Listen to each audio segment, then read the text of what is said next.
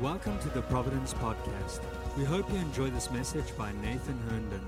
If you'd like to stay connected, download our app Providence Community from your phone's app store or visit our website at providencecommunity.org. All right. Well, it's good to be with you. I want to say one more time, right from the start of my message, if you've got your Bibles, first of all, grab those. You're going to need those. But I do want to say thank you for joining us and for being a part of a family together and a community together.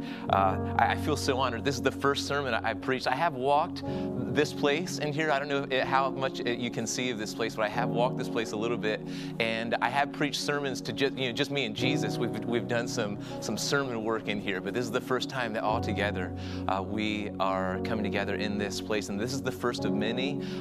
Being in here reminds me of the faithfulness of God, but it also reminds me, especially in a season like this, that God's not about buildings. He's about Him. He's about people. He's about pouring out His glory on the earth. And so whether we're in living rooms or buildings, we're just thankful that we can be the church, right? That was good. Can somebody say amen to that, Chris? Anyway, that was good. Yeah, we're just thankful to be the church. And so we're thankful for the day where we can gather in this facility and really tear it up. I'm more thankful for gatherings than ever before. And so it's good to be with you guys. And we have a lot to celebrate because Jesus did not just die on the cross, just be buried. There's not some place where we go to visit His bones. He came out of the grave. And so this is massive today, guys. And so we want our hearts to come alive to that. Let me start with this. If you have your Bibles, grab the book of Colossians. Hopefully you've been reading with us through Philippians. The very next book of the Bible after Philippians is the book of Colossians. Colossians chapter 1 is where we're going to be. But I want to tell you a little story. I'm not just into Jesus as a historical person. I'm actually personally a partaker of Jesus's forgiveness and spirit. I'm a follower of Jesus, and I have been since I was 7 years old. My dad, from the moment that I was born, my dad was a pastor. That did not make me a follower of Jesus, just being born into a family where my dad's a pastor. Going to church doesn't make you a follower of Jesus any more than going to Chick-fil-A makes you a chicken, right? So I love Chick-fil-A, but I don't turn into a chicken when I go. This is entering some person's presence doesn't necessarily make you what they are. Being a Christian is so much different than just showing up somewhere. But I want to tell you how I became a Christian is I heard my dad speak when I was 7 years old. Brethren in Christ Church, Wednesday night, I heard my dad preach about Jesus, and my heart came alive. My heart turned on for the first time. Some of you could say, oh, how could your heart be turned off as a 7-year-old? Because that's how old I was. It was turned off because I wasn't born alive to Jesus. I had to become alive to Jesus. And so I remember listening to my dad preach about Jesus, how He died for my sins on the cross, how the Bible said, for God so loved the world that He gave His only begotten Son, that whoever believes in Him should not perish, but should have everlasting life. And I actually believed for the first time that God loved me, and not only that He wanted me. And so as a 7-year-old, my heart got filled with a burning, and I ran home. I wasn't miles away. It's really just across the yard because our house was actually on church property. And I ran home and I knelt by my bed and I prayed with my mom that night to receive Jesus and His forgiveness for me, and to receive His Spirit and receive His life, and to actually become a son, not just of my mom and dad, but a son of King Jesus in His kingdom. And that's what happened to me, and it was a wonderful, beautiful thing. So many of us have stories about this, how we didn't just go to church, but we actually put our faith in Jesus and became Jesus followers. And so many of us have stories about this, and it's wonderful. I know so many of your stories, and they get you excited. They bring tears to our eyes. How we don't just know about the gospel, we don't just know about Jesus being a historical figure, but we've actually received the good news of Jesus Christ, that He is not dead, but He is alive. He has conquered death, and He is now giving as a gift the good news of Jesus Christ to us all. Was that good? Was that good? Okay. So I just thought I'm like, wow, I need to amen that. So for I don't know why, but I do know why. Let me keep going. I want to talk this Resurrection Sunday morning about a few things that actually happened to you when you received Jesus. Because I think many of us, we've had this encounter with Jesus, and we need to keep having encounters with Jesus. This is going to be an encounter season for us. But many of us, we have this story about what happened to us years ago. For me, it was 34 years ago where I encountered Jesus for the first time. And we have this story, but I want to talk about what actually happened to you. Or what could happen to you if you decided to receive Jesus. Now, there's an innumerable amount of things that happen to you when you receive Jesus. It is complex and simple at the same time. But there's an innumerable amount of things. I want to talk about a few things that actually happen to you when you put your faith in Jesus Christ. Colossians is a book where the Apostle Paul is writing to the Colossian church, and he's writing to them because he has heard about their faith. If you see in Colossians chapter 1, starting with verse 3, it says, "We always thank God, the Father of our Lord Jesus Christ, when we pray for you, since we heard of your faith in Christ Jesus and the love that you have for all the saints." So what makes someone a part of the family of God is faith in Christ Jesus, and then what comes out of that person is love for other people. And so Paul was saying, we heard about your faith. So good. Love's coming out of your life. It's great. You're bearing fruit and you're growing. He's saying. He says this in verse 6. He said, he says, we heard it and understood the grace of God in truth. He said, this is what happened. You heard that you're saved by grace. You heard the truth that you're not saved by working hard. You're saved by grace. Grace as a gift to you. And Paul and his companions are so stoked about this reality that the Colossian believers are in fact in the faith, and they are in fact following Jesus. I love verse 11. If you skip over chapter 1, it says here's Paul's prayer to the church, or part of his prayer to the church. He says, "May you be strengthened with all power according to his glorious might, for all endurance and patience with joy." So he's saying, as a follower of Jesus Christ, I don't want you to be a powerless one. I want you to be a powerful one. And so he's praying power into the church. He's saying, I don't want you to just kind of hunker down and just wait till Jesus returns. I want you to be a powerful individual in Jesus. May you be strengthened with all power according to his glorious might. So it's God's might in you. It's not you mustering up strength. It's not you trying hard. It's you receiving a lot. He's saying, may you be strengthened with all power according to his glorious might. And that power, here's what it's for. It's for all endurance. I mean, every season that you find yourself in, there is strength to endure that season and to be victorious, not a victim in that season.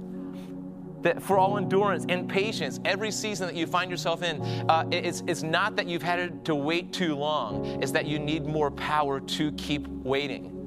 So there's all kinds of power for patience, and to have patience not miserably, but patience with joy. So this is what God wants to dole out to the church like a good father, just lavishly all over the church, and it's yours for the taking, okay? But here's the good part. Verse 12, giving thanks to the Father. 2 weeks ago, I talked about the importance of thanks. And we talked about Jonah and the whale, and we talked about Philippians, and we talked about being a people that return to say thank you to God when he has saved us. Thanking the Father, giving voice to our thanks, not just feeling thankful, but giving the expression of it through our lips. So giving thanks to the Father. Now, here's what the Father has done for people like the Colossians and like you and me if we put our faith in Jesus Christ, if we receive the grace of God. Here's what has happened when we have decided to be followers of Jesus, not just showing up to where Jesus is followed. Okay? Giving thanks to the Father who has qualified you to share in the inheritance of the saints in light. He has delivered us from the domain of darkness and transferred us to the kingdom of his beloved Son, in whom we have redemption, the forgiveness of sins. I'm reading it again. It's too good not to. It says, giving thanks to the Father who has qualified you to share in the inheritance of the saints in light. He has delivered us from the domain of darkness and transferred us to the kingdom of his beloved Son, in whom we have redemption, the forgiveness of sins. So there's a whole host of blessings that come to you when you put your faith in Jesus. And listen, your faith in Jesus is actually validated now because Jesus didn't just die. He told the whole world what everything I said is true. I've conquered this thing like I said I would. And so now if our faith is in Jesus, there are some things that actually happen to us. And here's the first thing that Paul is celebrating that has happened to the Colossians and church that has happened to you is number one, the Father has qualified you. Do you see this in verse 12? Giving thanks to the Father who has qualified you. Who has qualified you? Not you. Okay? Giving thanks to the Father who has qualified you. Beloved saints, if you are in Christ, you didn't qualify yourself. The Father didn't look and say, man, that person's really trying hard, right? The Olympics got canceled. I love the Olympics. Can't wait till they come back. But there's a lot of people who qualify for events, and they do it by being the best of the pack. And they're the fastest at swimming, or the fastest at running, or the fastest at jumping, or they're the best and the brightest in their field. My favorite Olympic event is table tennis. It's the most godly. They're the best at destroying their opponents at the table, right? So they get qualified for the team because they're good. Actually, this truth, the reality of the gospel is that you get qualified by the Father even though you're bad because He's good. This is the reality. Giving thanks to the Father who has qualified you. Now, here's what He's qualified you to do. He has qualified you to share in the inheritance of the saints in light. So and they drive the cool cars, and they live, on the edge of a cliff, and they have great views, and they're like, wow, and they have all these stories of like spelunking and skydiving and all these things. You're, man, I wish I could be a part of their family. But then you go driving your little Chevy or whatever to your house, and the roof's leaking and all this stuff, and you're like, I wish I could be a part of that family. I feel like an outsider. Or Jesus says, no, I'm qualifying you to be a part of my family. And you do not have to be an outsider. I'm qualifying you to actually share in all the benefits of my people. I'm qualifying you to share in all the inheritance of the saints. Saints aren't special people that follow Jesus the best. Saints are children of God. Saints are those who have been qualified by the Father to be partakers of the kingdom. Saints are those set apart to be sons and daughters of God. They're not the special Christians. If you're a Christian, you're a saint. Saints. So the Father who has qualified you to share in the inheritance of the saints and light. When the Father qualifies you, all of your darkness vanishes and the light comes into your life, and you get to say, wow. Wow. So, friends, you're qualified. You're qualified not by your own qualifications, but you're qualified because the Father said you are through Jesus. This is a qualification that is gifted to you, not earned, not deserved. You don't have to push for it. You have to receive it. I love what it goes on to say in verse 13. So not only has He qualified us, but He has delivered us from the domain of darkness and transferred us to the kingdom of His beloved Son. Let's talk about the first part of that verse 13. He has delivered you. He's qualified you, and He's also delivered you. Delivered means He saved you, He's rescued you, He set you free. And so some of you would say, well, I'm from Hanover. I'm not like city folk. I haven't done anything crazy. I don't need anything that I need deliverance from. I don't need rescued. I don't need set free. I am free. This is the home of the free, is it not? Well, you can live in a home of the free and be a slave in the midst of it. And that is how many of us are. We think that our freedom is like a physical thing, where it's a spiritual thing. And so here God has delivered you from the domain of darkness. And this is a domain that many of us live in, and we don't know it. We've actually bought the lie that this is how life is supposed to be. I'm not supposed to have any hope. I'm not supposed to have any joy. I'm just supposed to get by. See, that's the domain of darkness talking. It's all you've ever known. It's all we've ever known. But God comes in through Jesus, and He turns the light on, and He says, this daughter of mine, or this son of mine, I'm delivering from this domain. The domain of darkness is the realm of Satan. It's all the powers of evil that are trying to blind you stealthily to keep you settling for scraps when God wants you to be his son or daughter. And so Jesus delivers you from a domain that you don't even know that you're in. And he delivers you, he saves you, he rescues you, he sets you free. Some of you do know that you're in this domain and you've been trying to get out of it on your own, and you don't set yourself free. You receive the freedom that Jesus has purchased for you by his death, burial, and resurrection. Many of us did not know that we were trapped in a realm like this. I want to tell you today you are. I want to tell you today you don't have to be. Because we have a living hope named Jesus who wants to deliver you. And not only does Jesus deliver you when you come to him in faith, but he also transfers you. See the second half? It says of verse 13, he has delivered us from the domain of darkness and transferred us to the kingdom of his beloved Son. So let me say this. God doesn't come down. He'd be good just to deliver us and set us free and say, well, enjoy life. Have a good time. See, he delivers us because he wants us. He doesn't want us just to be free running around doing our own thing. He delivers us so we can belong to him. God did not simply save you and say, see you later, have a good life. He delivered you and then transferred you from the kingdom that you were in to the kingdom that he's in. He said, I don't want you in that kingdom. God fashioned you in your mother's womb to belong to him. And so he delivers you and sets you free from a kingdom that he didn't make you to experience, but that we chose. And then he takes you from that by his goodness and by his grace and by his power and by the gospel. And he says, I'm setting you free. And now you are a son or daughter that is free in a new kingdom. And the kingdom is under the control now, not of Satan, but of King Jesus. And this is good news, my friends. God did not simply save you and say, see you later, have a good life. The enemy likes to make us think that that's what God does, to just save us and wait for heaven. But he actually wants to use you to usher in heaven right now. He wants to make you a part of a kingdom that shows his heart on earth. He transferred you to his kingdom family. And so, friends, I want you to hear this. When you've put your faith in Jesus Christ and you've been delivered and you've been qualified and you've been transferred, that means that you belong.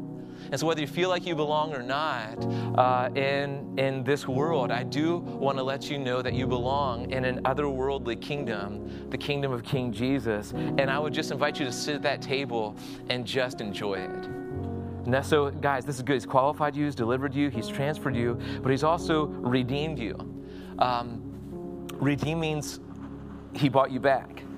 You were designed and fashioned for God, but you and I decided that the kingdom of darkness is somehow better by some type of deceit or by some type of lie that we believed in. We walk off the cliff of God's kingdom and we believe that kingdom out there is better, and so we leave the kingdom of King Jesus and we go to shipwreck our lives.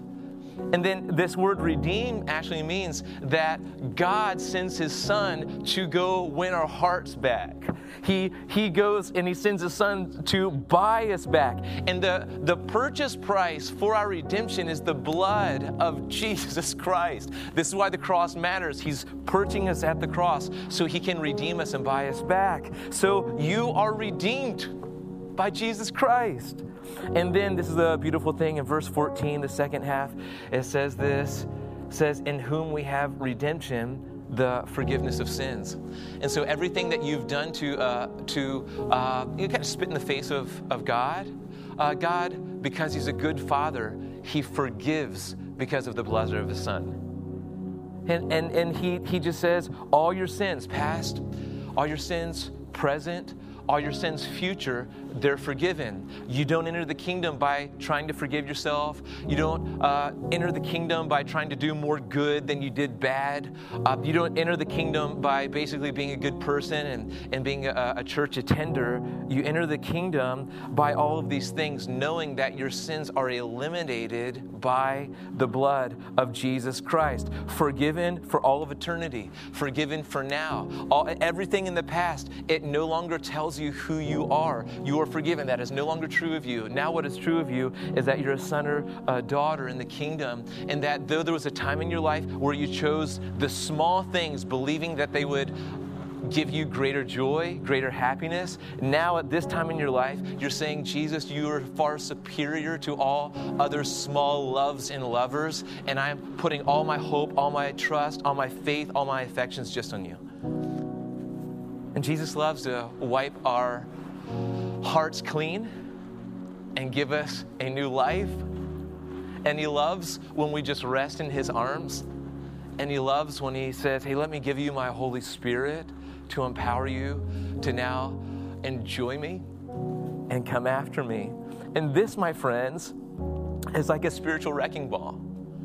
So many of us, I think some of you, you know this Christian in your life that they love to run around and cry about Jesus, laugh about Jesus. And you definitely don't want to sit by them in church because they make you feel awkward and uncomfortable. But let me tell you this, my friends, when you've been qualified and you didn't deserve it, when you've been delivered and it wasn't on your own, when you've been transferred to a kingdom that you don't deserve to be in, but now you are in by the grace of God, when you were lost, but Father God has come running after you and bought you back, and when you've been forgiven of everything that you've done, it gets in your heart and it makes you cry. It gets in your heart and it makes you shout. It gets in your heart and it completely changes you. It wrecks you in such a way that your whole life is changed. I think the word wreck is kind of Christian terminology that many of us, we don't know what that is. I know in just a normal perspective, my life was forever changed. In other words, I was wrecked when my kids were born.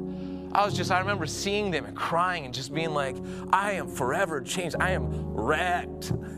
And here's spiritually speaking, on a Resurrection Sunday like this, when we've been qualified, delivered, transformed, redeemed, and forgiven, spiritually speaking, we get massively wrecked, guys. Wrecked. We can't explain it except to say that there is a new reality, a new kingdom that we're operating in. You see this all over the Bible.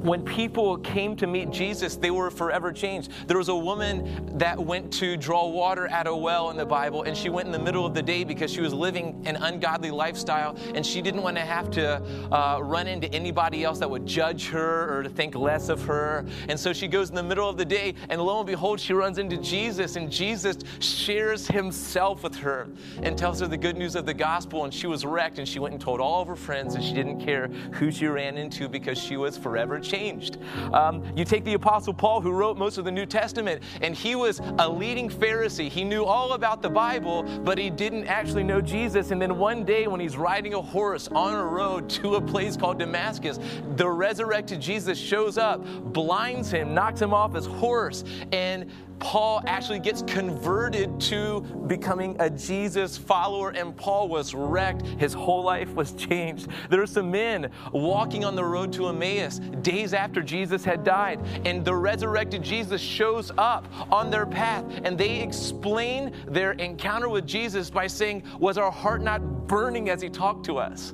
That's because when Jesus shows up in your life and does all of these things, and you receive these things in a way that you don't just pass them on a quiz, but you actually embrace these things through faith, Jesus completely ravishes your whole life.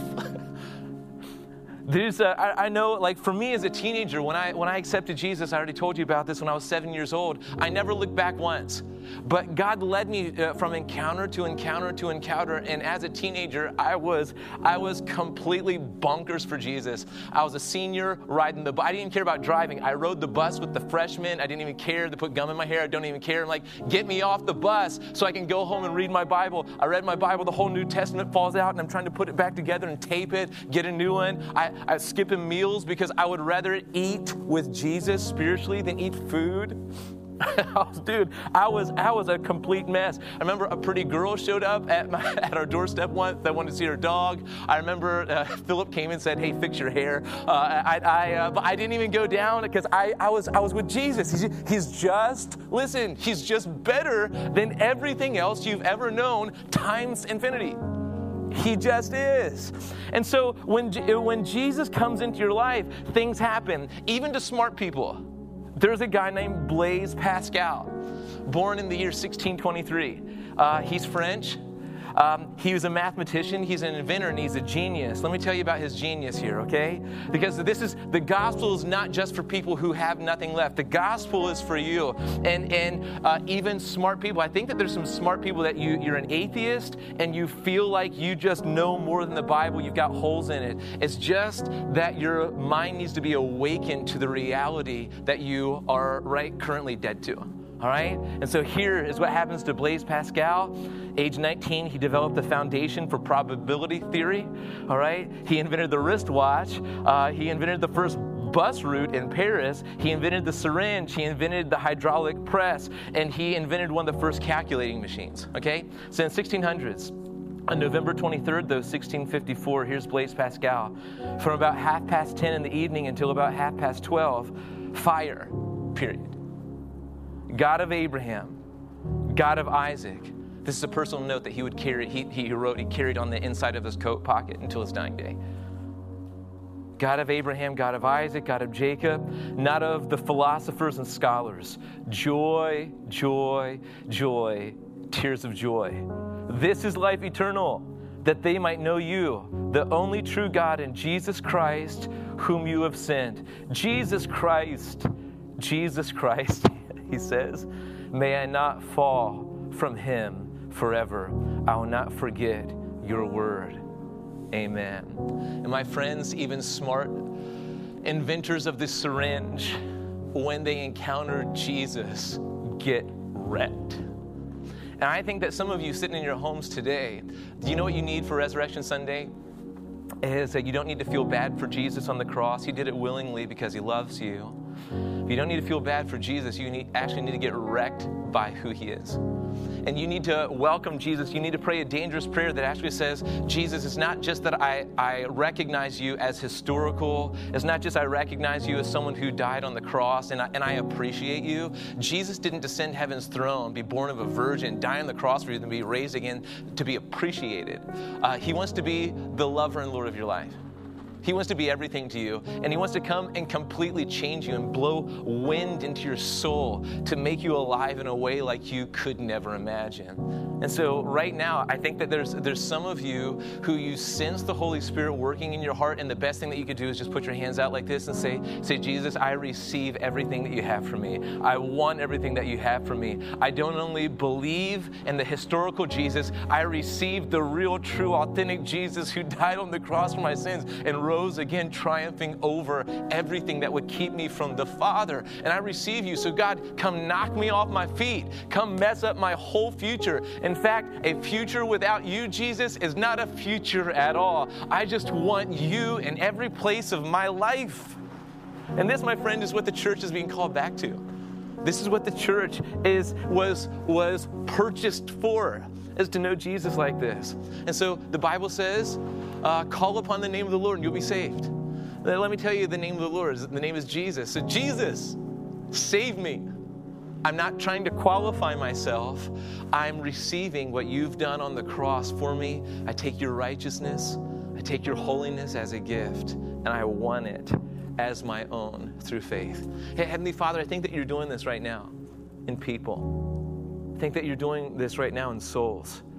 I think that you're lighting up souls. I think that some people are because faith is now present in their hearts, that some people are feeling alive for the first time. And so, God, I just pray that you would just continue your work. You promised to finish what you start. So this work of salvation that you're doing in hearts all over this region, all over this world, God, I just pray that you would finish and that you would bless and that you would light us up for you and that we would have a faith that holds on to you through every storm and in every way, God. And I thank you that even in the worst of days in the world, you are doing the best of things, and that's giving us you. And we bless you, and we praise you, and we thank you for you. In Jesus' name, amen. Thank you for listening to this message. We pray that this word will bring light to dark places, life to dead places, hope to desperate places, and heaven to earthly places.